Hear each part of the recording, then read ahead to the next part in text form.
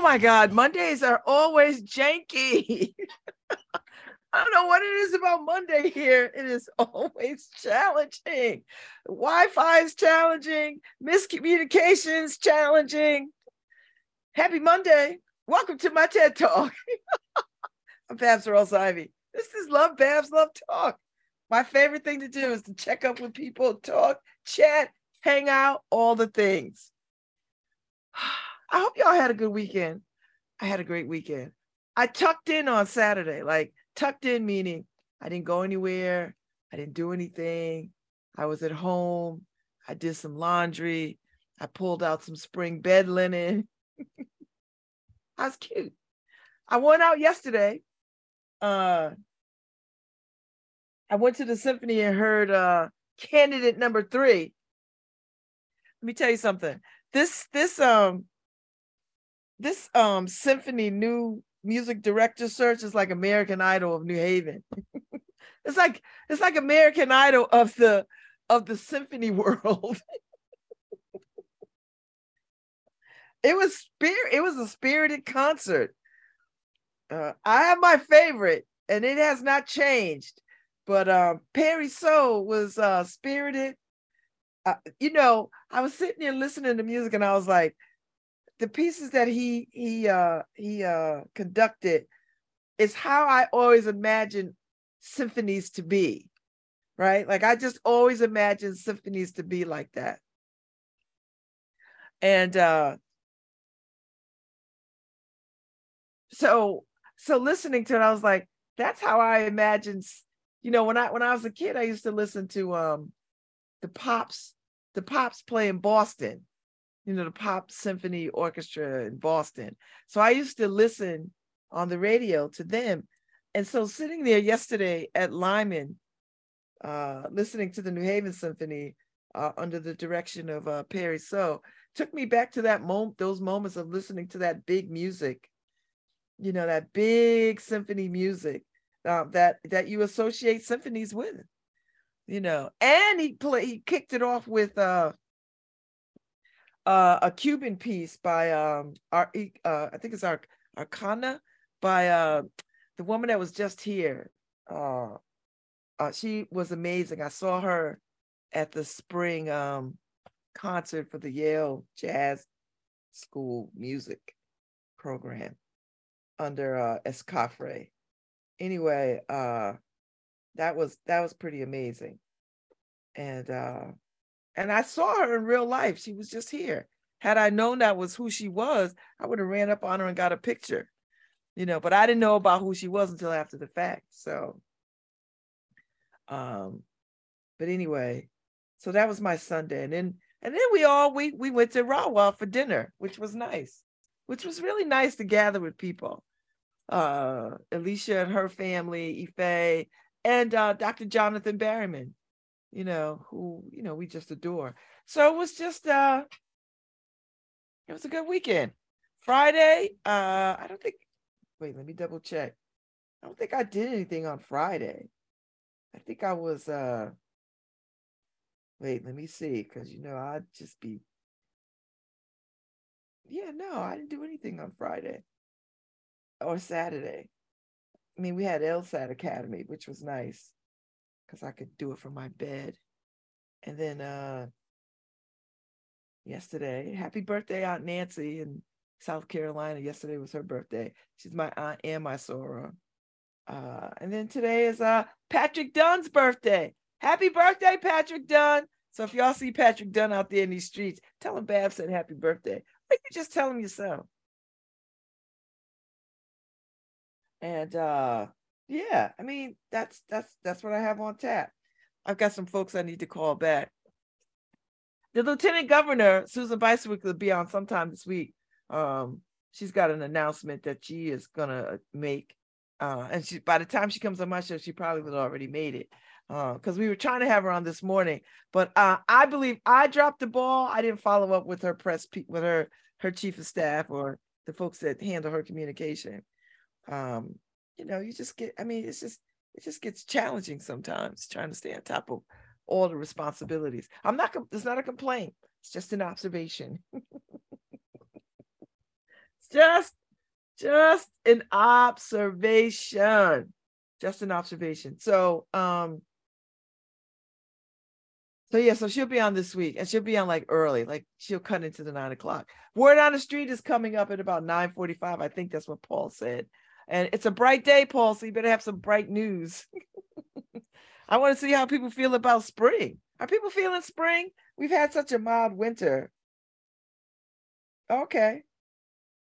Okay, no worry. Well, you know what, Paul, if you haven't left the house, it's all right. it's the day has already started out challengingly. It's already a challenge. I couldn't get on my computer. My Wi-Fi wasn't letting me up. And I was on the email with Samantha from the Lieutenant Bicewitz's office, trying to communicate with them. My accountant is texting me like, you better drop your damn taxes off. So I got there's a lot of pots in the air. and I'm drinking my spa water. And by spa water, I mean cucumber, lemon, ginger infused water, because I got to be hydrated, And as I'm aging, I can feel the dryness in my skin, and that's because I'm not drinking enough water. So I have to drink a little bit more water. Oh, there's my camera doing its own thing. I feel like I gotta hit it. Let me hit it. I used to have one of those big TVs that sat on the floor and the color would go out and you just go smack it. I don't know if that was such a good idea, but that's what we used to do back in the olden days. In the olden days, that's what we used to do. So let me see what else is going on. I don't even know what's going on. I've just been so not tuned in to politics, except on the periphery a little bit. That's all right. I know there was a lot going on this weekend. I know the African American Women's Summit happened. I didn't get over there, and something at Next Haven, the Sweets and something or other. So it sounded like it was a wonderful event of young, up and coming young creatives all in a space together, doing their thing. So I had to take a day because I run these streets ragged, and when I take some time off away from stuff, I'm gonna miss things. That's just I'm at peace with that. I'm just gonna be at peace with understanding that there are things that I'm not gonna be able to make all the things. I'm just not gonna make them, and I'm good with that. And I'll just go, damn it, I missed that. But that's just what it is, because your body will, if you don't get in tune with your body will say F you and shut you down. Like your body will just shut itself down. And my body be like, Babz, we can't do no more. And boop. I'm on my back for 48 hours, 72 hours. So I needed to just not go anywhere, not be anywhere, not do anywhere, just sit down. And that's what I did. So I was just chill. It was a very chill weekend. A very, very chill weekend. And the weather looks pretty good. Although I think it's going to rain this afternoon into the night. So I think it's going to be damp today, later today, and then sometime tomorrow to be damp, But, other than that, I mean, we really cannot complain. My prayers to the folks in Mississippi. Like, my heart goes out to the people in Mississippi. I mean, it's just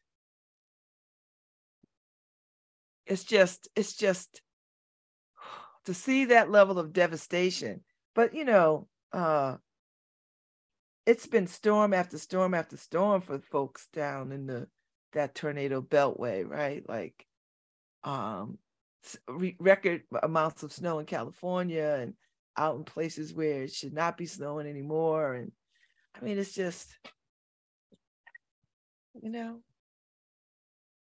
Or, I was watching Good Morning America, and I watched the sister who her restaurant, she got her workers into the freezer, and that saved them because the tornado devastated the restaurant, and the only thing that was left standing was the freezer. It's so sad. It is unbelievably sad. I don't even know how you rebuild after that. And do you rebuild there? And it's a whole town, right? So it's not like the town could be like, well, we'll just pick the town up and move it somewhere else. That's not how you do that. Individual people could say that, but a whole town can't do that. So now they gotta jump through the hoops and wait for daybreak and look at the devastation and figure out how to dig from under it and just try to move forward, one foot in front of the other. But I sincerely am holding them in my prayers, that they get a helping hand so that they can rebuild and get back to their lives. And I say that with all ease, but the reality is it's going to take a long time. And it was a couple of folks lost their lives. Last count, I think, was 25. So, but it'll probably be higher. It'll probably be higher.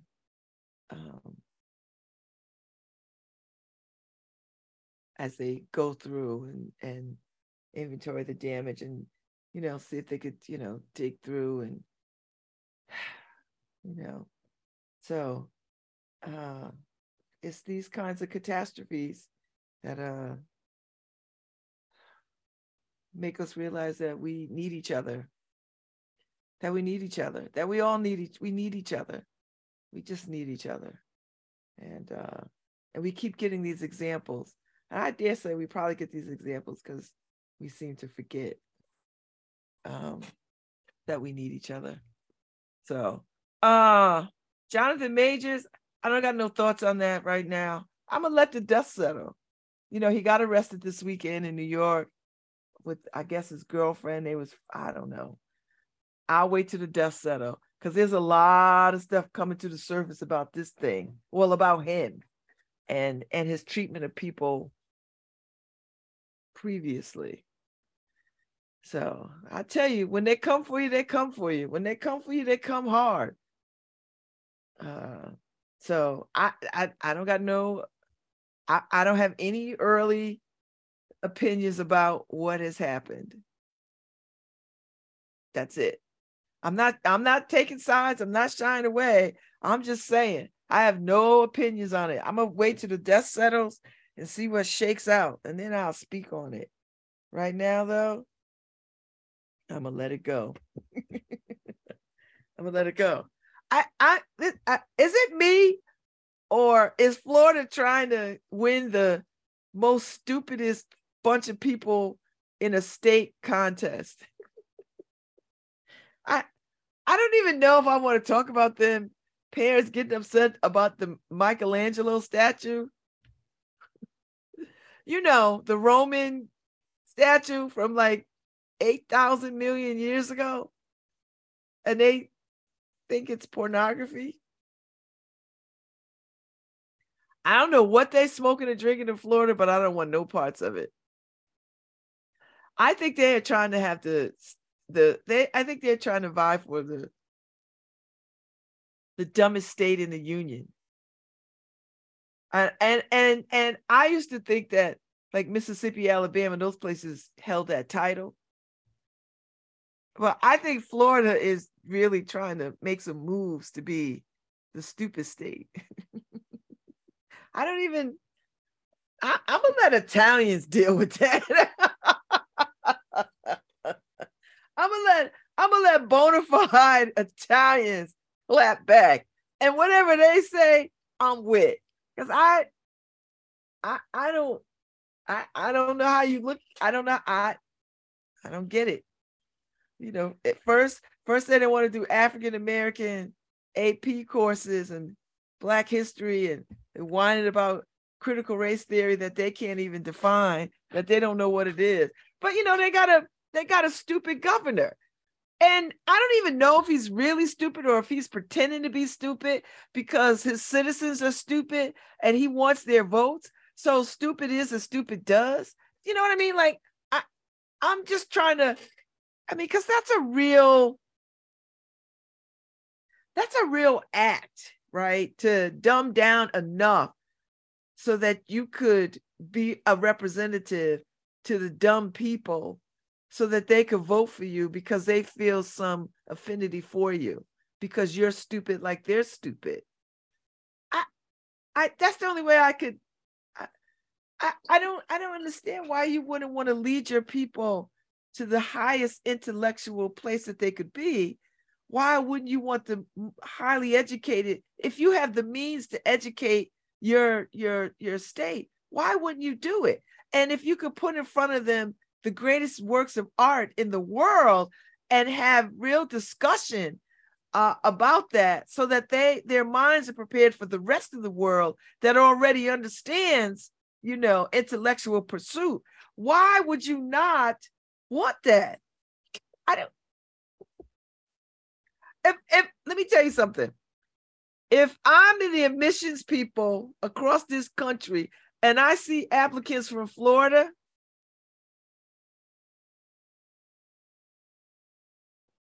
if I'm an admissions admin somewhere, anywhere in the state, in the country, and I see applicants from Florida, they wouldn't be on my list of students to come to my school. I don't know if you can educate that out unless they prove to me that they want to be educated out of the foolishness that is Florida. And I think maybe some are, but for the most part, I don't know. That just freaks me out. I don't. This is beyond just political jousting. This is serious stuff. And the best way to control people is to keep them stupid. Do you know what I mean? Like if you are afraid that if they have intellectual awareness, that somehow or other that's a dangerous thing. I think the danger is in the ignorance of people, the ignorance. And speaking of ignorance, so we're at the symphony on Sunday, me and Ife, we're sitting in our row. And so a white couple behind us, and the gall of white people really gets on my nerves.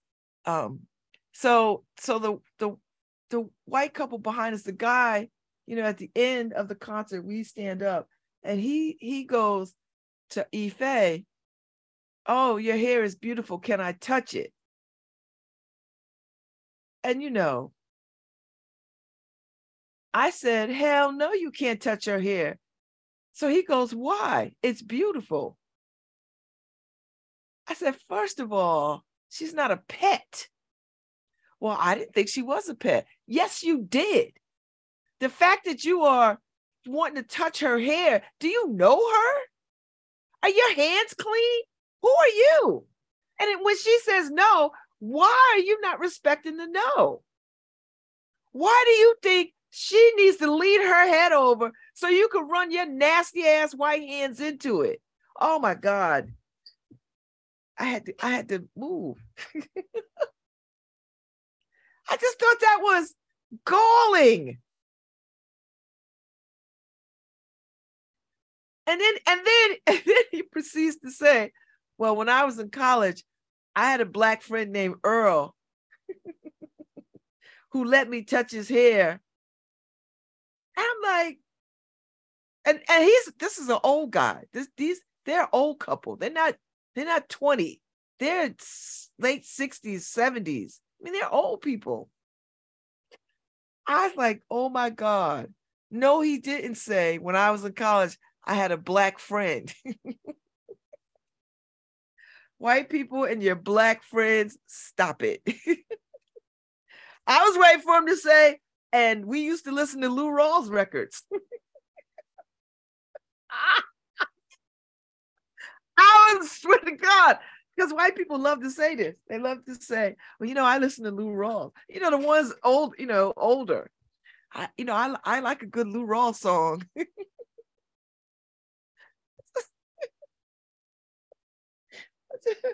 Oh, white people, stop whiting. Oh, just stop whiting. So Ife got like I think she was just in shock. I was so annoyed. I was about to get into it with him. And I was like, listen. So then he was like, okay, well, go in peace. And he's like yelling at us, go in peace. I didn't even, I saw some friends of mine and I went and talked to them because I was like, if you don't shut the F up, but I didn't say that.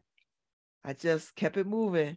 But this is, I don't think white people understand the gall of that, the nerve of that, the hubris in that, to think that just because they ask, that we should acquiesce, that we should just, oh, okay, master, you sure can't touch my hair.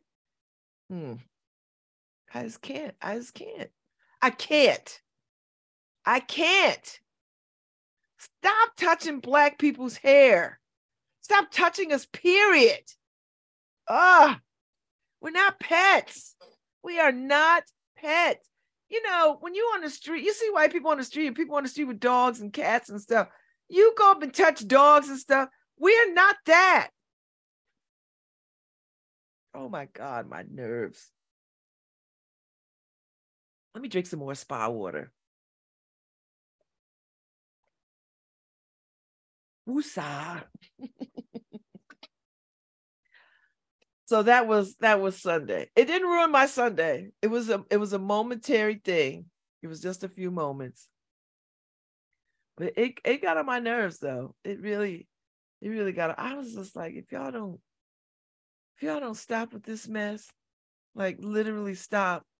And he was dead serious. And then he's gonna be like offended because she says no. He's like, but it's so beautiful. I don't give a damn. Listen, when you at the Louvre in Paris and you look at the Mona Lisa and you be like, oh man, that's so beautiful. And you commence to go step toward it, guess what happens to you? You think you could get close to the Mona Lisa because you find it beautiful and you want to touch it?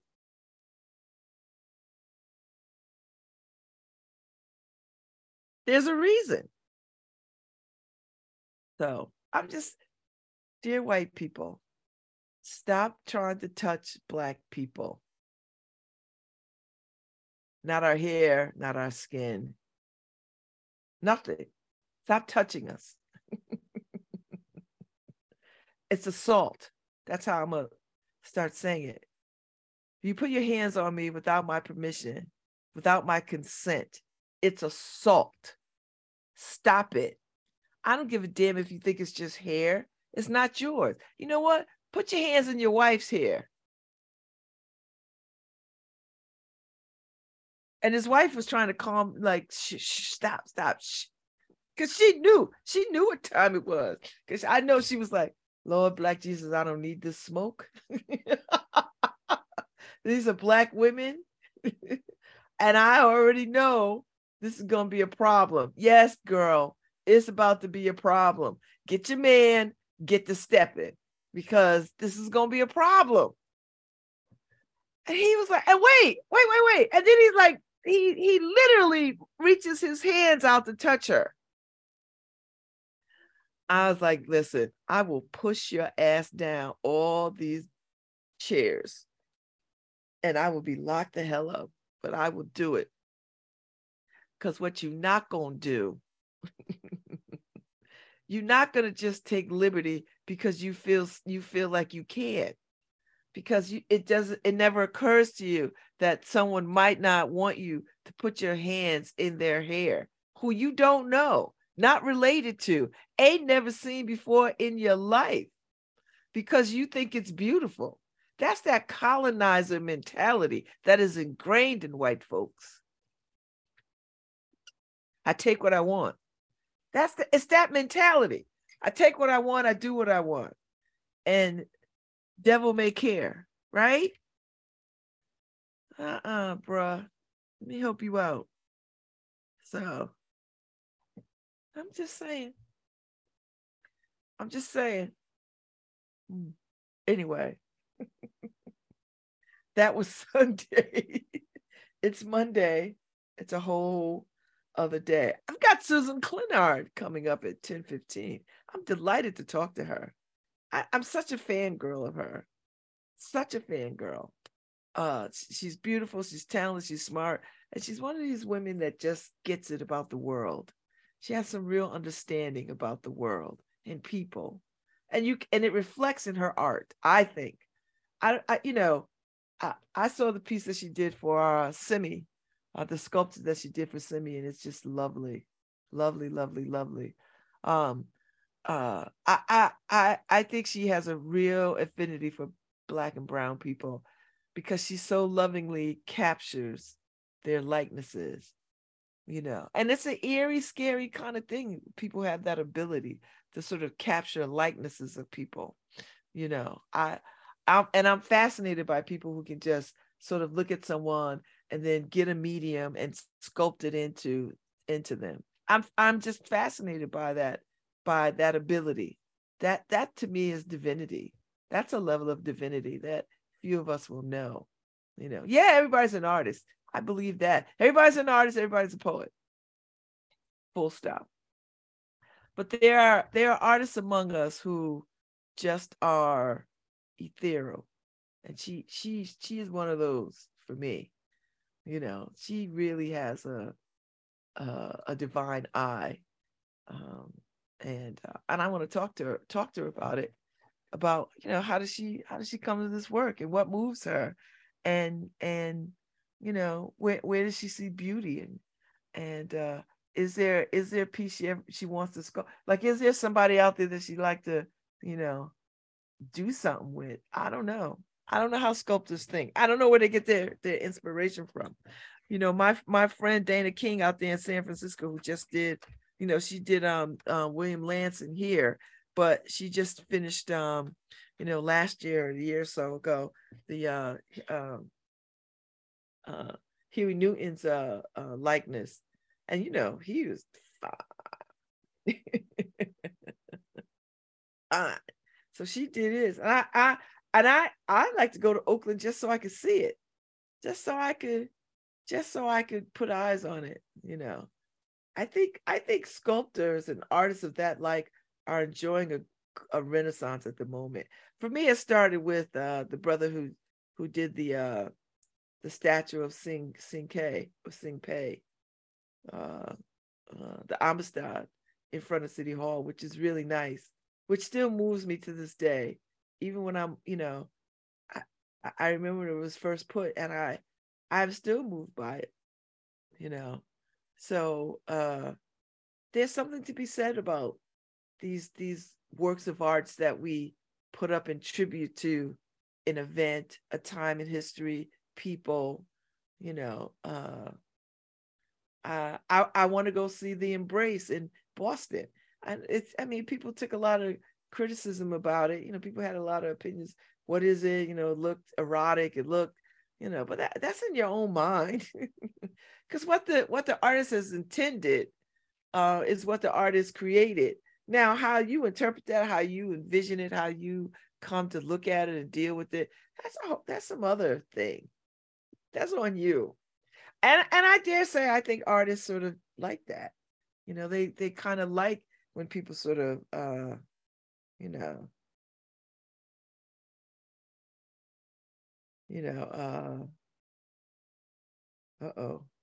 It must, hey, Paul, I see you. So it must be somebody I don't like.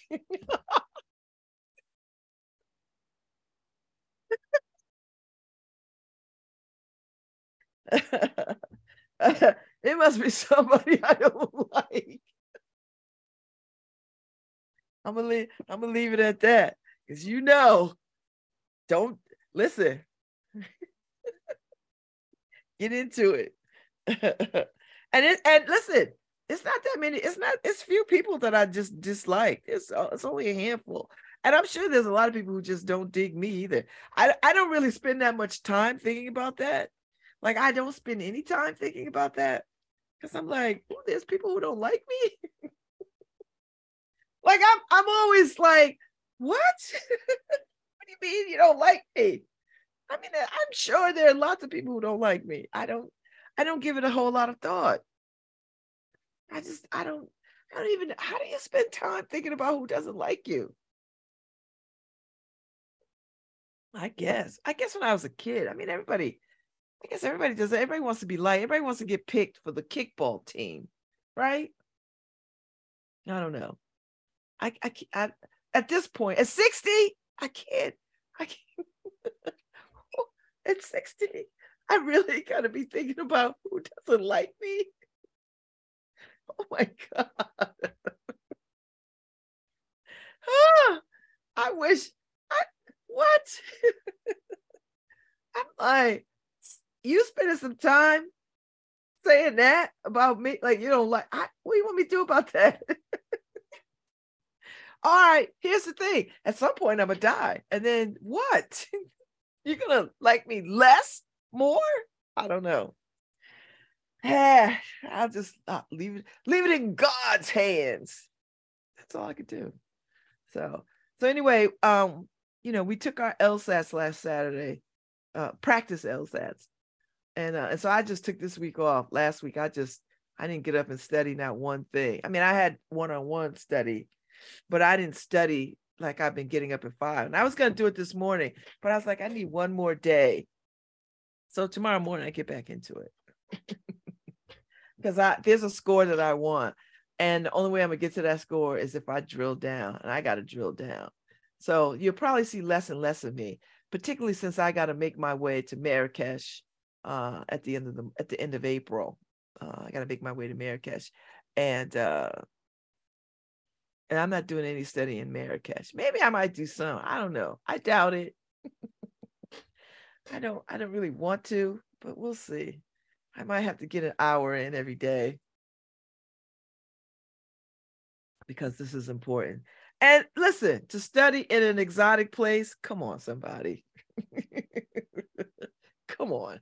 To study in someplace exotic, that's the ultimate flex. So I don't know. I don't know if I'm gonna bring my laptop or not. I don't know. I don't know what I'm gonna do. I'll figure it out. I got time. So I try to travel light. I don't want to carry a whole lot of stuff. I don't take a whole bunch of luggage. So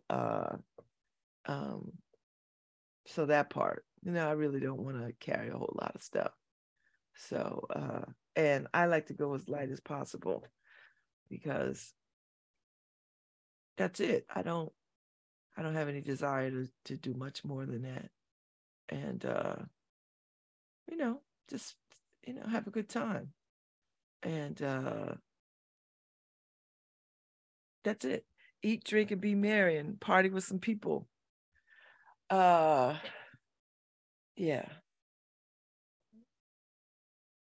So yeah. So Paul's out there on the word on the street, scouring these mean streets in New Haven. And I guess he ran up on somebody because he's like, I don't think this would be a good idea. Well, you might be right.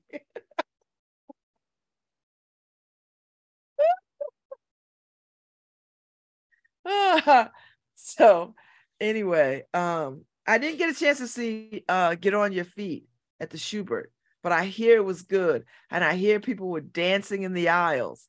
And that's a good sign, right? That's a good time. That's a good time. So I'm gonna make my way to barbecue because I'm doing the talk back April 6th.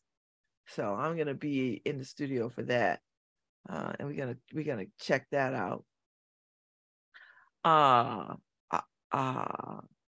and so I'm excited about that because collective consciousness has opened their doors again and putting some productions in place. So looking forward to seeing the play. And seeing if people catch me in it. Catch me in it. Catch me in it.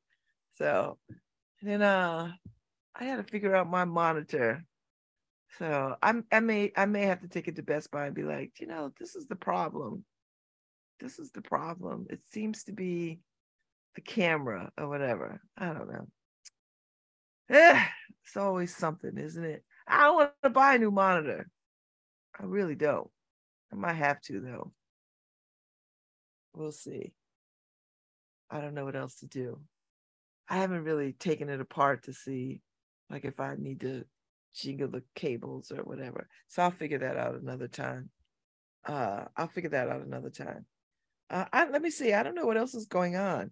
I should pay attention a little bit more. So this week I'll make a point of high five to Kalila Dean. Kalila Brown Dean is getting the Quell 50th anniversary.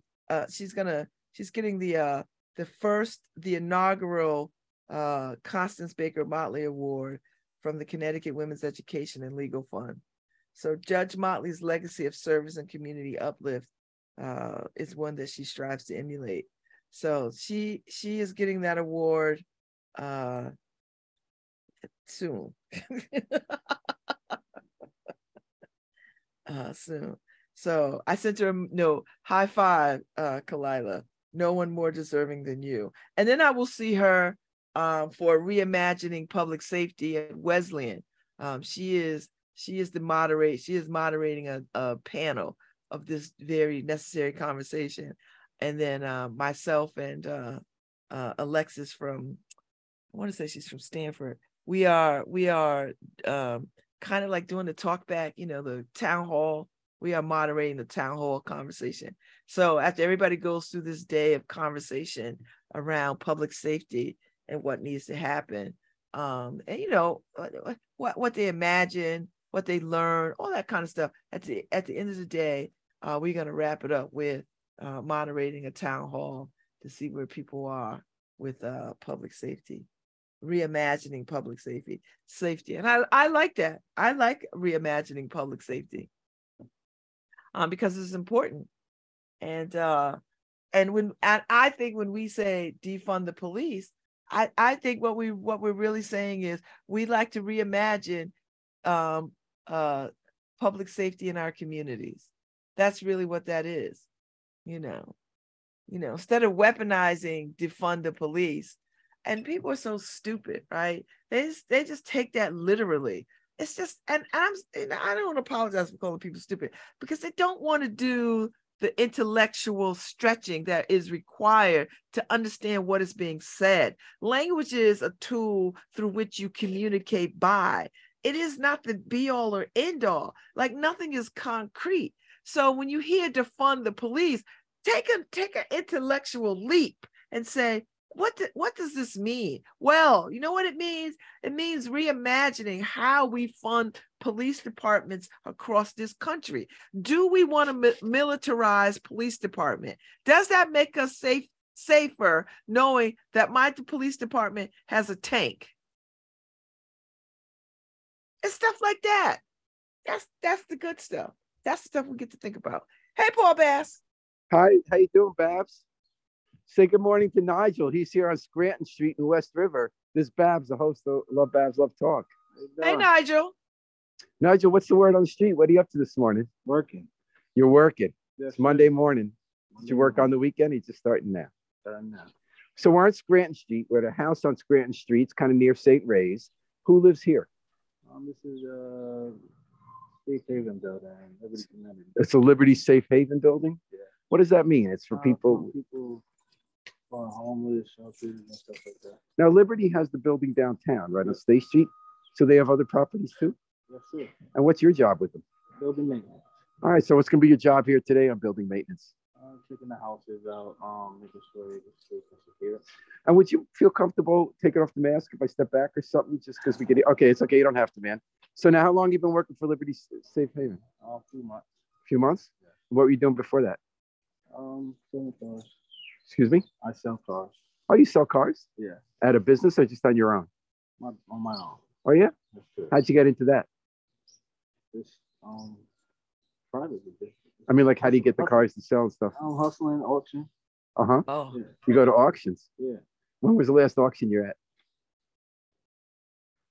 Streetwise. Meriden. Meriden. Yes. When was that? Last week. No, so not this weekend, but the one before. Yeah. Are they always on Saturday? No, not on Saturday. They run Wednesday and Thursday. Oh, yeah? Monday and Wednesday. And how'd you get started on that? Oh, you got to go? Yeah. Okay. I mean, anyway, I hope you have a good day on the street, man. All right, man. Hey, Babz, I'm sorry that got a little aborted. I've had a number of conversations like that here around Scranton Street and Goodwood. I think I've been asking too many questions this morning. Yeah, you look Too like many. the popo. Do you have any words for people? Any advice? No? No? Okay. It's rough out there. Okay. Hey, Nigel, hope you have a great day, buddy. Thanks for chatting. So, Babz, I guess I got a late start this morning. We got a little mix up on the schedule.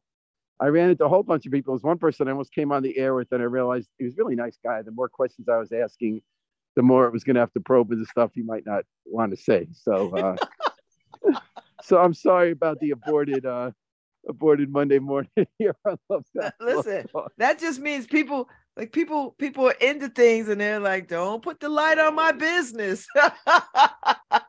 I'll tell you, Nigel, he clearly had some interesting stuff going on there with the cars and the Liberty Self Haven. Yeah, Nigel's like, He had a mask on, everything. I was like, he didn't want to take the mask off. I don't think that's a health reason. Yeah, I was thinking that, but I realized how sometimes I'm so stupid. I don't realize till after the fact about something. Like, I really thought he was worried about health. But he clearly didn't want the mask off for some other reason. It had nothing to do with health. We were outside. I was Sure. Oh, I see. You don't want to be seen. I loved how he stepped away in the middle of the interview. He's like, okay, you asking me too many questions. I gotta go now. And you know what? The thing is too, he's working, so he might feel like if the people that I work for see this, they might think I'm not working or I'm promoting my other thing or while I'm working. You know what I mean? Like, it could be all kinds of interpretations. And he got uncomfortable when I asked about the cars, which he said, I'm hustling, which means I took it to mean I'm trying to do a lot of things to get by. Yeah. And like, life isn't always simple. And the more questions you ask me might make it harder to get by. I don't know. And he might have sold somebody a lemon. They might be looking for him. So we might have did somebody a solid and didn't even know it. There's that guy. There's Nigel. Seemed like a nice guy. Seemed like a nice guy. So I didn't know Liberty Safe Haven has these other buildings besides their their place on State Street. That was I didn't know either. So that house here on Scranton near Greenwood, it's like, it's just like a house. It's like a multifamily house there, squished into a corner. And people have been stopping this morning. A lot of them seem to be in some of those circumstances. And yeah, I guess they must have other buildings they house. And, Liberty Safe Haven is sort of housing first, that philosophy where if you got a drug problem, you still get the house, you get the support services, but you can stay someplace safe. But the theory being that your other housing stems from a whole set of related challenges, and that if you have housing, it makes easier to meet those other challenges. Yeah. I mean, listen, people got to live somewhere. We can't, since the city has taken on this stance of bulldozing over 10 cities, we got to figure out something. I just can't stand that. But I caught that story about Ife at the symphony. That's incredible. Oh my goodness! It really got it's that happens more than I can tell you with white folks. I guess what struck me was that, all of us white people say stupid, have blind spots, but you hear that story so often that, like, you think that in 2023, people have heard that story enough that not to do something that rude. I don't know. But he really didn't feel like it was rude. He really felt like because he asked that she should have allowed him. Do you know what I mean? Like, I asked you. Why can't I touch you? And I he guess just was like, yeah. I was just bothered by the gall of it, the Yeah. nerve to just, and then not to accept the no, right? Like Right. to go on and explain why he should be allowed to do it. I was like, what? Thing is, we've heard that story so many times. That's the part. Like, it sounds like that guy never heard that story. I mean, You know what I just mean? think people just don't think Black people are humans. That's what it is for me. You just think of us like you think of pets. Yeah. When people go, when people walk on people on the street, Paul, and they touch their pets. Oh, your dog is so cute. Yeah. That must feel horrible to go to symphony and experience that. I don't know. It's just like, why do you have to deal with crap like that if you're going out to have a nice time? I don't know. I know. But that's the world in which we live in. And we try to educate and re-educate people. And sometimes we just punch people. Yeah. And sometimes we're Nigel and we find a way to make it work. It might be cars on Wednesday and maintenance on Scranton Street on Monday. That is so funny. Well, you be careful out there in these streets, Paul, because I'm not worried. It's a nice day. It is a nice day. It is a nice day. That was pretty good. Well, you know what? The thing is, when you allow people to sort of see how hard it is to talk to people on the street, because I mean, for the most part, we've had great success, but there are moments like this where people are like, mm-mm. I do get about 5 of those a day, by the way, before I come on the air. The guy before him was very eager to, this guy Yusuf.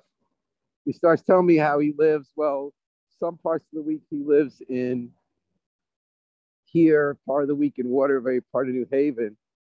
And I said, oh, well, are you homeless? And he really wanted to come on the air, but this answers sort of weren't making sense. And he had a kind of sniffle that, we recognize as sometimes meaning something doesn't have to be, he's really nice. And I was asking about being homeless, and he kind of was, kind of wasn't. I asked what he does for work. He says environmental. And then he said, like, I look at this tree and I wonder, does it need some work?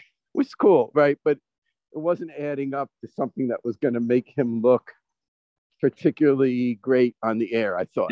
And you know what's great? You're listening to LoveBabz Love Talk on WNHH LP 103.5 FM, your home for community radio. Yeah, Harry sent me a message. We got to wrap this up. Okay, bye-bye, Babz. Thank you, Paul Babz. I appreciate you. Same here. Thank you, Harry. All right, so we're going to be back with Susan Klenout at 10:15, the sculptor, artist, and we'll have a good conversation. So right now, I'm going to take a break. I'll be back in 15 minutes. While COVID may not stop a baby's heart, isn't a child with a rising fever, cough, and chills enough to make your heart skip a beat? Children are 19% of reported COVID cases, with higher rates in Hispanic and Black children. Vaccinated 6 months to 5-year-olds are 80% less likely to get COVID, which means 80% healthier New Haven 1-year-olds and 100% happier New Haven parents. To learn more, visit nhvvax.org.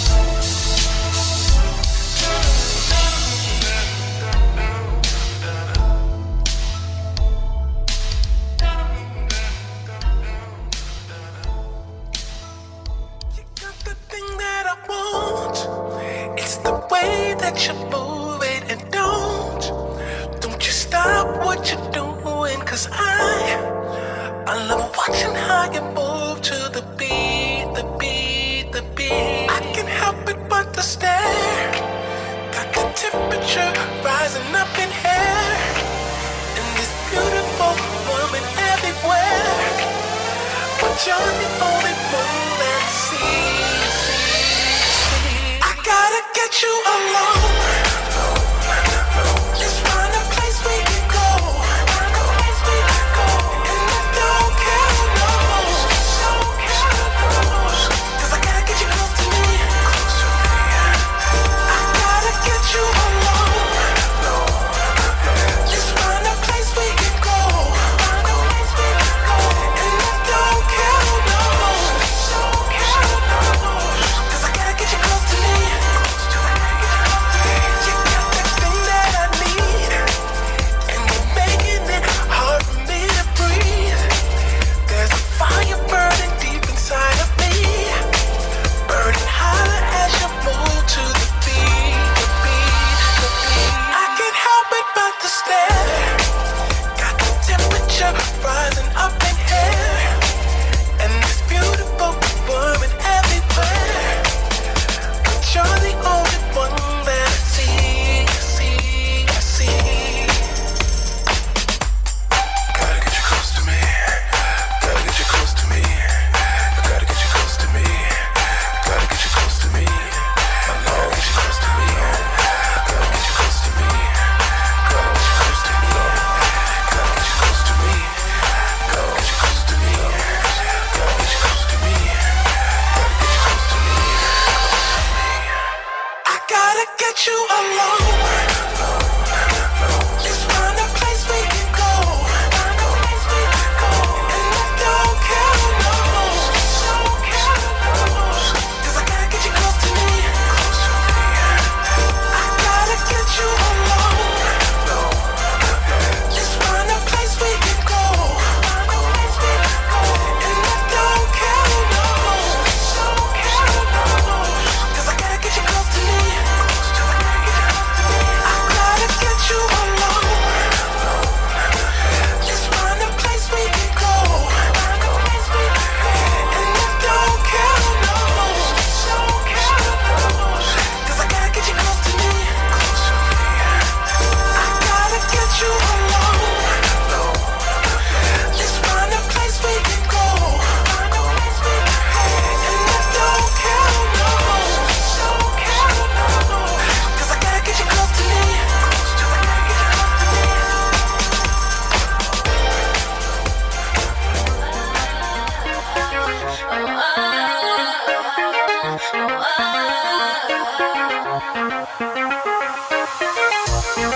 They're hiding what they say, they're hiding what they do, but there's no goal name for you.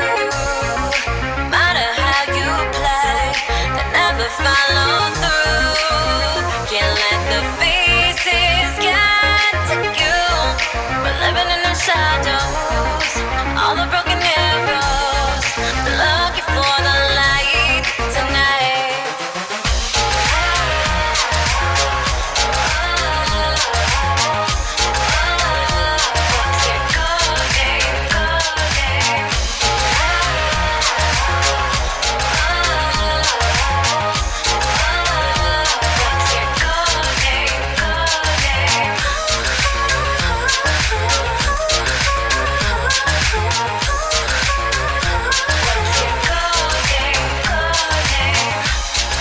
Forever it was you and me, dying to be free. The clouds were rolling in on me, harder to be seen.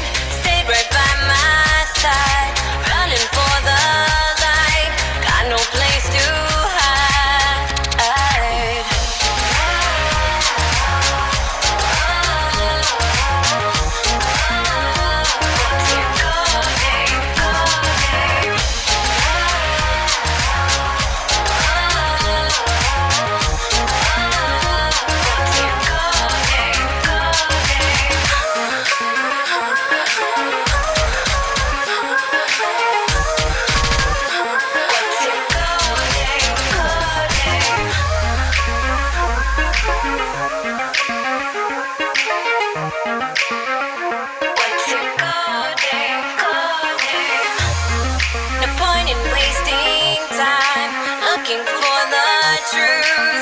They got no goal name for you. If you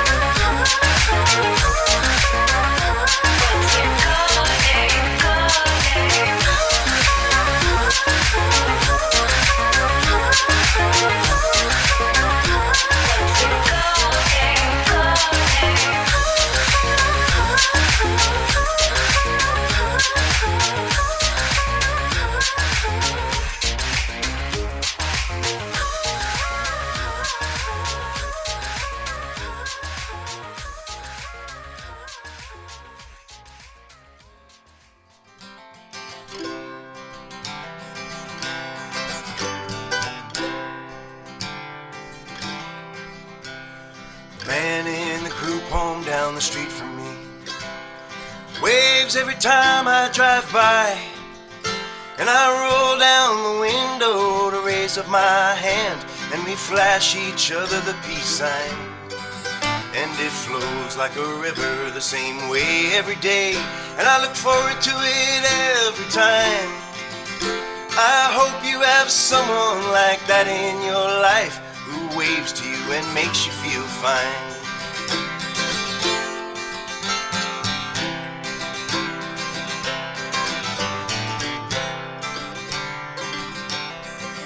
And the old woman who works in the grocery store, I can tell has the hots for me. She blinks her fake eyelashes slowly and clicks her gum in a seductive way. And it flows like a river the same way every day, and I look forward to it every time. I hope you have someone like that in your life, who winks at you and makes you feel fine. 'Cause it's a long way down the river, and it's a long way home. And I hope you have someone special in your life, who smiles with you and helps you have fun.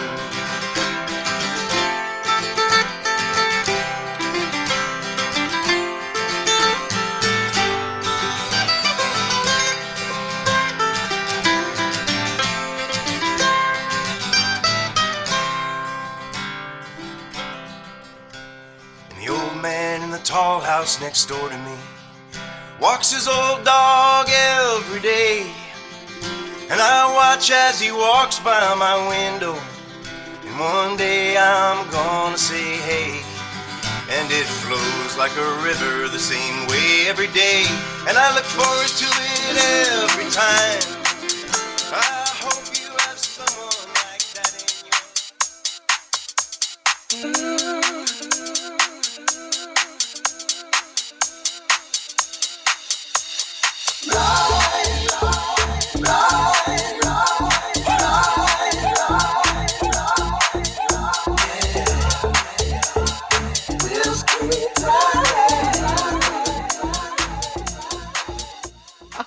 Welcome back to the second hour of LoveBabz Love Talk. I'm delighted this morning.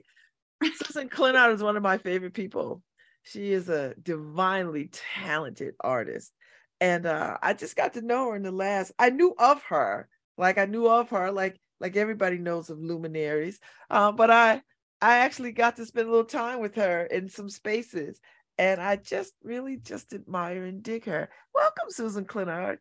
Thank you, Babz. I'm so happy to be here, and I adore you too. I really, really do. This is Adoration Day. Yep.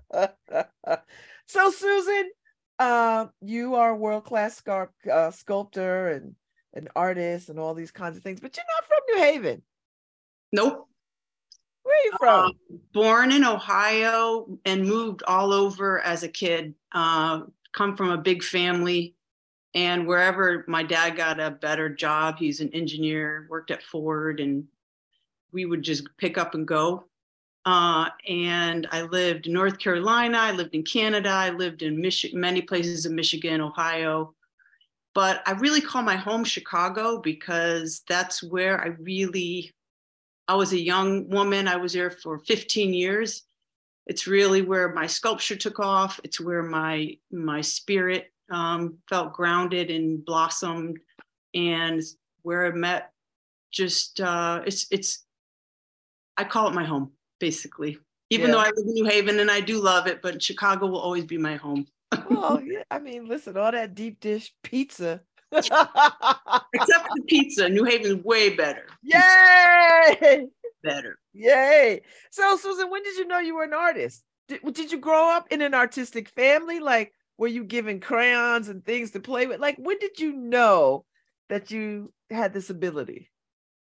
I was always making things as a kid. Like, I'll never forget, there were 6 of us. So my mom would just throw us in the backyard and just let us have at like whatever. And I remember making mud pies and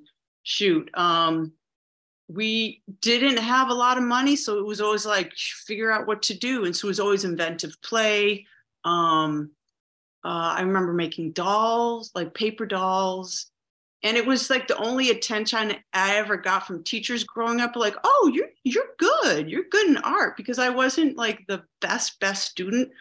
But I mean, so it kind of gave me my heart a little thump that I knew, like, oh, wait, I got something a little special. I think when I was 19, I took my first sculpture class, and I touched that clay, and I know this sounds melodramatic, but it was like, holy mother of mother. Like, I get this. Like, it felt good. There was this like immediate, like, oh, okay. And, to this day, I just got the goosebumps, because it was that real. It was that like an awakening experience. So, I mean, I knew I was an artist as a little person. I didn't get my degree in art when I went to school, but I just kept on making and making. And then, what did you get a degree in? Anthropology. And like sociology. It was like, I did a lot of work with women in prison. I went to University of Michigan. Yeah, so I knew I loved people so much, and I love making art so much, but no one was ever there as in my life as a young person to say, you can do this.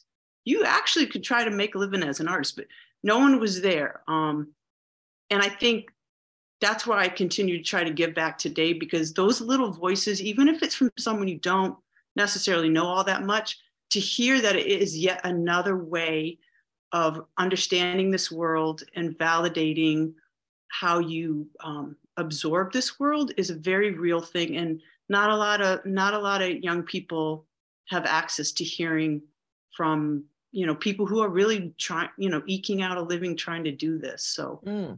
So tell me about your very first exhibition. Whoosh. Oh, okay. This is really funny. So it was in college, and okay, I'm going to try to be as appropriate as I possibly can on air. But I had my first sweetheart, and I was like, oh, I think I'm going to do a life-size torso. But he couldn't pose nude, because it was that kind of college. You had to be conservative. So I had to imagine all what's underneath the shorts, if you know what I mean. And let me just say, it was particular position that when my mom, bless her heart, when she came to see the exhibition, and that torso was put up on a pedestal, so your eye level was coming in at like the crotch level, she's like, oh, that's very interesting. She was trying to reserve, but I mean, I think about it now, I'm in hysterics, because I'm like, oh, mama, what she must have thought. Anyway, so boom, there it is. Got this big old torso of this young man who's a little excited. Let's just put it that way. Didn't know, really. I didn't know. And I had a couple portraits in there, and people came up, and they just I just remember feeling really good, because it's the first time in my life I had some sense of uniqueness, and my voice was starting to come out. So, So now, so you're a painter, a sculptor. What else? Well, I don't know if I'd call myself a painter. I try. I don't understand color. I mean, I do collage work. I work with tons of mixed media. I mean, I would say I'm pretty much a sculptor who also enjoys trying to paint. I think I'm not a legit painter by any means. Yeah. All right. So becoming an artist, a working artist to get paid for your work, when did that begin? Like, do you remember the first piece you ever sold? Yes, I remember. So I was a social worker in Chicago, working with 2 agencies that's under the foster care system. And when I finally kind of burnt out from that, I decided to try to do this art thing full time. And I remember there was this Russian lady. I can't remember how she found out about my work, but my little apartment in Chicago was filled. Every surface had little sculptures, and just, it was crazy. People would come in like, what is this place? So she came in and she bought this little figure like this and another little piece. And I was a nervous wreck. I couldn't even tell her how much it was worth. So she just wrote me a check for like $1,000. So $1,000. I mean, I thought I broke the bank. And my sister and I, who I live with, we went grocery shopping. I mean, we thought we were so cool. I was like filling the cart with like just all this stuff that you wouldn't have to, you know, it was great. And it was such a cool feeling. It was such a cool feeling. So when you're this artist life, right? Because you're a wife and a mother too, right? So that has to sort of fit in. Did you have doubts, Susan? Like, did you doubt your ability? Did you doubt that this was the calling? Did you doubt that you could really make some inroads in this life? There's no question that I was an anxious, nervous wreck a lot. I mean, I shouldn't say a wreck, but in the deepest, let me put it this way, in the deepest part of me, I knew that what I was doing was what I was put on this earth to do. So let's break it down to that. And as a young woman, you know, having children and like, depending on the gig economy, so to speak, where you don't know where your next paycheck's going to go, to how to pay your studio rent and everything, there has to be such a internal strength to listen to yourself and cancel out all that outside noise, where there's a deep trust.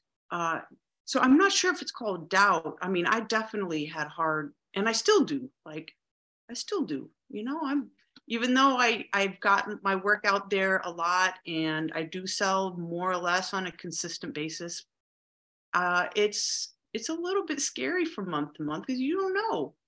You know, I don't have any gallery that represents me exclusively. I'm just kind of hustling on my own terms, but I get to be free in that. Nobody's telling me. Talk a little bit about that, because I hear artists talk about that kind of freedom, and give me some sense of what that means. Well, for one thing, here's something that I hear on a regular basis. Some artists say let's say they make this series of work and the gallery says, oh, those are beautiful, keep making those, right? So they keep making that, or they themselves feel like they need to keep in that line. Before you know it, and maybe even you're really truly unaware, sometimes as artists, we begin creating to feed the machine, to feed what originally we got attention for, or what paid the bill, you know, what sells. And so what happens, again, consciously or unconsciously, is that part of you, that open, free, like experimental part of you, begins to close up a little bit. And that's to me a kind of a sadder place to be as a creative spirit, because when you're like, hey, I'm 50 years old, and you know, every year I'm like, oh man, I just figured out a new way to do something, or like, oh, I'm going to try that material, and it makes my work different. And sometimes it doesn't work, sometimes it really works, and I'm like, thank you, God, for like thank you that there's that freedom. And it sounds like, oh, what a privilege. It is a privilege. Like, living this life is ridiculously amazing. And people say, oh, she's married and her husband pays the mortgage. Well, let me just tell you, I was a sculptor way before I met my husband back in Chicago. I was paying my own rent, doing my own thing on a sculptor salary, teaching a lot, which balances out the stress of trying to sell your work. I taught a lot. And, you know, we fell in love, we got married. He's a nerdy scientist, and we moved here. And he does. And it's French. Yep. Yes, you're very French. And very good looking. Well, I'll let him know that. Yeah, let him know. I admire him from afar because he is good looking. That's funny. Like, woo! So anyway. Well, look, he called me back in the day in Chicago because he took my sculpture class. And really? He made a call ahead of time, and he goes, I would like to know what sculpture tools to bring to the class. And I was like, ooh, he sounds good. But then when he walked in the sculpture room, I was like, oh, mama. And he's good looking and he's, you know, kind of smart. And well, that kind of sealed the deal. I love that. And I love the way that you occasionally make fun of him. In such a very lovely, loving kind of way. You know? He can't wait to meet you, Babz. He says the way he says your names, he goes, so is this Babz? You are going to talk to Babz? I'm like, yeah, Babz. Anyway, you spoken know, like, spoken like a true Frenchman. I love to hear it. Listen, I never tire of it. So you find yourself in New Haven. What's it like? Is this a creative place for you? Do you feel like this is an artist town? Do you feel like like you can create here? I mean, you are creating here, but does it give you enough of that energy that you're like, okay, I got a tribe of a community here? Yeah, I feel that way in the last 5 years in particular. I love New Haven's amazing. New Haven's beautiful. But I'll tell you what, when I first moved here, I was a sad lady. You know, you have young kids and you're in this bubble. I was in East Rock. I'm like, where's everybody else? Like, coming from a big city, you're like, what is this? Or, you know, if you're too locked into the Yale's part, you're like, what, you know? And I was like, oh, if I need to see New Haven, I need to get my butt out and figure it out. And I tell this to people who come to New Haven, relocate to New Haven all the time, like, don't sit around thinking someone's going to be coming to you. Like, you go out and figure out the beauty of this city and the diversity of this city and all this city has to offer. So I remember working with Iris right away, the refugee resettlement program, almost immediately. And that was mind-blowing, beautiful. And then I started slowly kind of teaching. I taught at LEAP, adolescent girls, like summer program, and, you know, just tried to slowly figure out how the rest of this beautiful city. And, you know, so here we are today, 2023. I feel very appreciated. I feel inspired. I think that we're in a flux with our arts institutions right now. You know, things are changing, things are on hold. That feels a little bit sad to me, but also hopeful. Yeah, there's a lot of change. I think everyone's a little nervous. We just found out there's no open studios this year. So if you want to do it, you have to do it on your own. Like, artists have to pretty much figure it out for themselves. And do you think that'll happen? Oh, that's a good question. I think like a Rector Square, since it's such a big, massive place with, I don't know what, 400 artists, you know, if they do it well and they put the time into it, they'll probably organize themselves pretty well. I think it's going to be difficult for other places that, you know, here at the Eli Whitney Barn, I know Linda Minkin's daughter.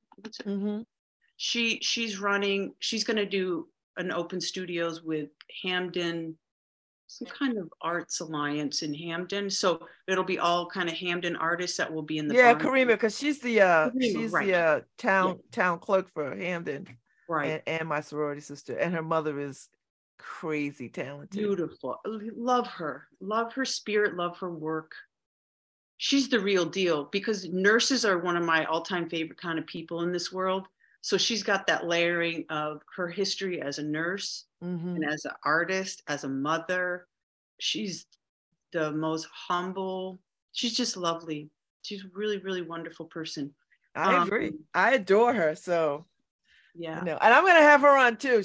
I just got to get her warmed up to it, right? Like she's so okay, Susan. So you found a community here. You're doing your art. I saw the piece that was done. You got some good press around the Sandy Hook piece that you did, or the piece in in remembrance of Sandy Hook. And talk a little bit about what moved you. Like how did you say, I have to do something for this? Because that, for me, I'm still in that space. Like, I mean, we've had a gazillion shootings since, but for me, I'm still struck how that wasn't enough of a tragedy to move people's hearts and minds to do something around gun control. Like, I'm still stuck in that space. Like, we've had a bunch of school shootings since, but for me, that's where I live at the moment. I still live there. Talk to me about what moved you. What did you hear? Did God speak to you? Like, what did you know about this? Well, I will 100% agree with you on everything you just said. I still live there too. And the short story is, I was in my studio. My son, who's now 18, was just a year older than the little ones who were killed that day. So I'm in that space as a mother too. Like, oh, these are babies that are my baby's age. And it's like, can't even begin to wrap your head around it, right?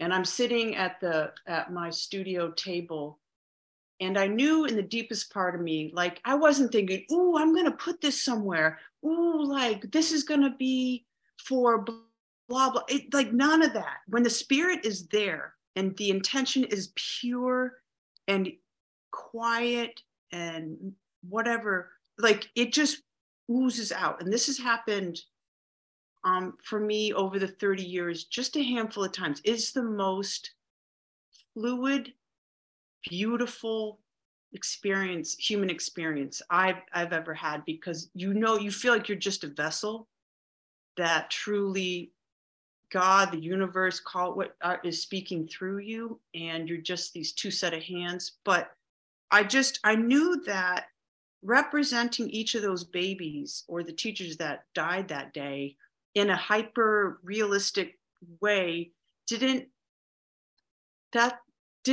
make sense, because I could have gone there, because I can do hyper realistic stuff. I said, this is about the spirit. This is about traveling to this other place, these beautiful babies, and how a community can heal, how a piece can maybe bring a way to breathe again. And that's what I kept. So I had the names of all the little ones next to me, and I started making these and pictures, by the way, like little paper, physical, very rough, but like versions of them in paper, basically. It's like, and I placed all 20 of them into this very elongated boat vessel that had the ribbing of the boat was almost like the human rib cage. And what's beautiful about these boats and all of these itty bitties in there is that, they're traveling together. You can see through the boat. You can see through the children. There's a kind of a spirit-like feel to it, an otherworldly feel to it. And placing each, you have to kind of glue each of the figures into the boat and figure out where they're sitting. I mean, I remember weeping, just weeping, because each child, that's a lot of 20 babies, putting all 20 of them in there. And the day I finished making that, it was it was right after the shooting. It was not right after, because it took me a couple of weeks to make it. So right after I finished, I took it outside my studio, and it was a blistering cold day. And I hung it with fishing lines, so you couldn't see how it was hung. I hung it between two trees because I wanted to take a photograph of it. And the air was still. It was a still, quiet morning. I hung that boat up. The immediate, I kid you not, the second I hung that boat up, the wind started whipping, and the boat was flipping, and it was moving around and around and shaking violently. And I just stood there and I wept, because it was like, and then it went still again.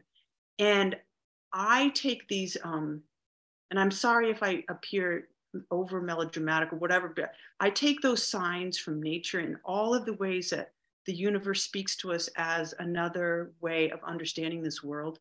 And that wind rush was so violent and so like gut wrenching. And then there was peace.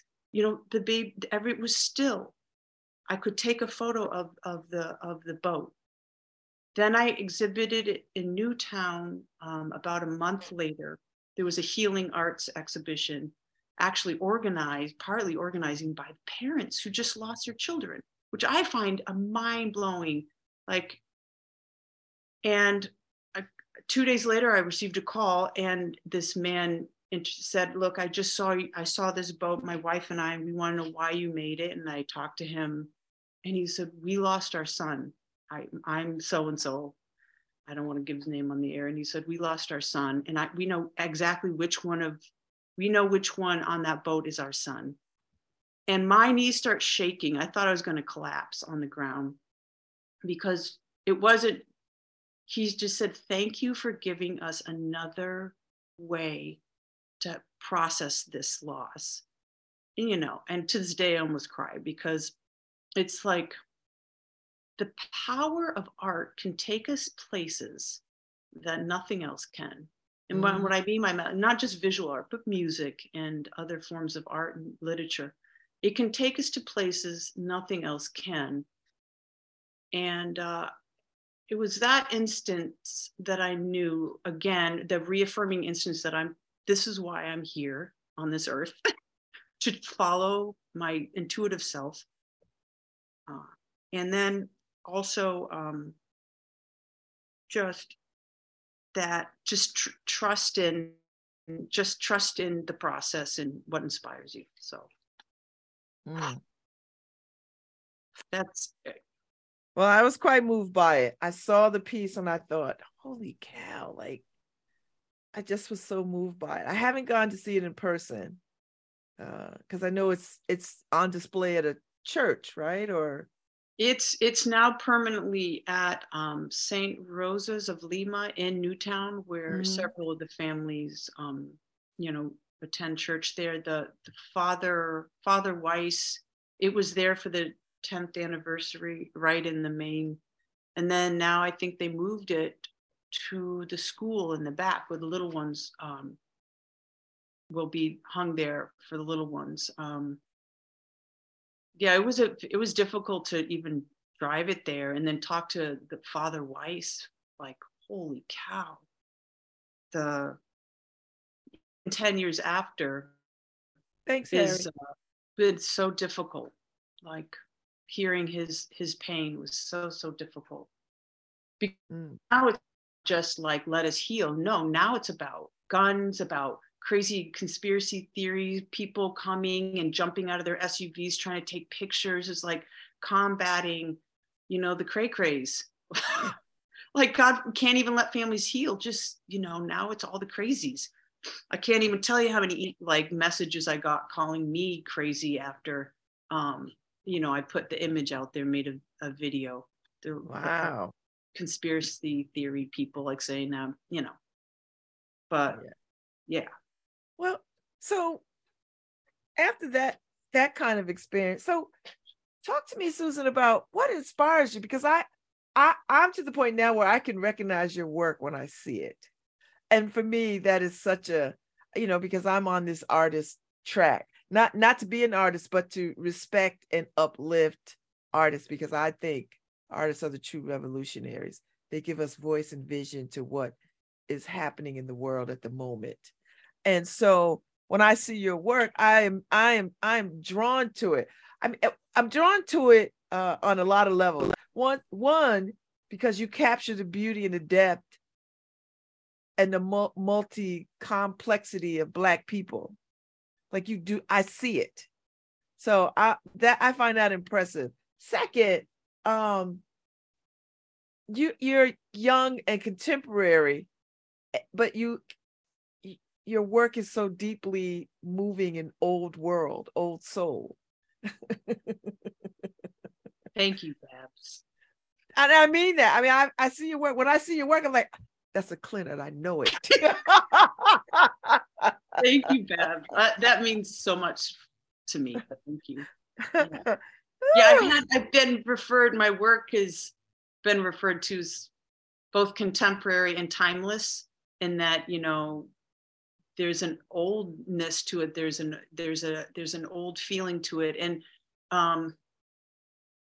you know, I struggle with that, with being a figurative artist. It's kind of come back in vogue now, but, you know, when I was in my 20s and even 30s, like, figurative art wasn't cool. Like, if you weren't doing conceptual art, yeah, you weren't it. But you see that there's a resurgence, you know. So that compliment to me is the greatest gift of all. But, you know, at 50 years old, it's been a journey, because it wasn't always like this. At the beginning, I would just do the portrait, or like the person standing there. And I was like, like, there's much more to this world than doing the same old, same old. And I was like, there's just so many stories to tell. And when people come in my studio and they see all kinds of beautiful faces, they said, what? Why? And I was like, it wasn't even something that was like, oh, today I'm going to go in my studio and sculpt blah, blah. You know, these are stories and people I have loved, truly loved, and I consider my family, these are my extended family. These are people I love. So I tell stories of people I love and admire. And so that's kind of how work has evolved. And I kind of live by the words of the great Nina Simone, when she said, artists, you know, basically reveal the times in which they live. Mm-hmm. And there's so much, so much angst and beauty out there.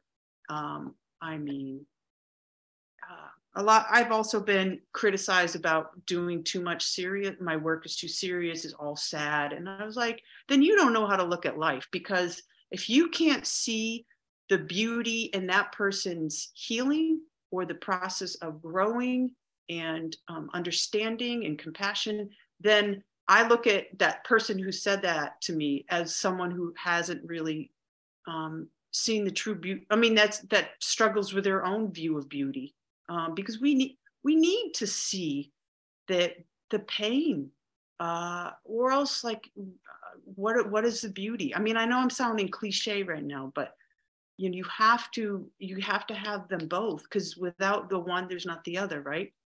Mm-hmm. So what excites you? What excites you now? So we got a few more minutes. What excites you? Like, what makes you jump out of the bed and run to the studio? What is it? A project I'm working on right now that I can't tell you about, but it's in a nutshell, it's honoring people who are in their late 80s that are New Haven peeps, and who are ridiculously beautiful. And that story will come out, and having them sit in my studio and sculpt their faces and hear their stories just makes my heart go crazy. Oh, I'm fascinated, because we tend to want to, you know, we live in a society that's so youth driven, you know. Yeah. Younger, tighter skin, no wrinkles, no gray hair. Like, you just like youth, right?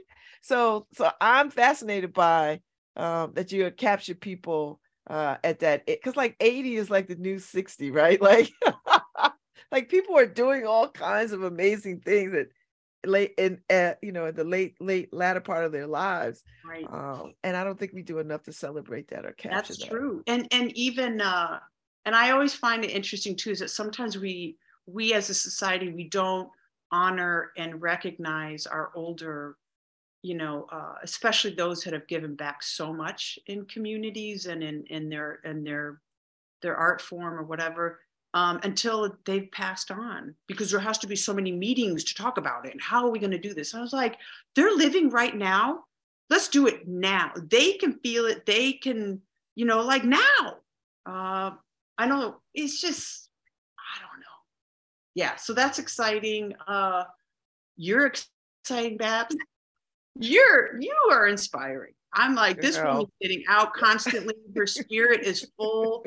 She is, you're doing, you're an inspiring human being. And I just, yeah, I appreciate us getting to know one another. And I feel like New Haven had this other whole layer of onion skin that peeled away in the last couple of years of beautiful people like yourself that I've met. So, well, that's very kind of you to say. I'm such a fan of you and your work. I'm gonna make my way to your studio because please. I want to walk in there and feel all the things. And yes, the Clinard Sculpture Studio. And I didn't get a chance to do it at Open Studios. And I'm so bummed that I didn't, because you had a whole thing going on and I wanted to, but I would make my way. Yeah, I'll do it this year. I'll join the Hamden Artist, and I would love to see you. But you know what, Babz, you can come anytime. You can come. I appreciate anytime. that. I appreciate it.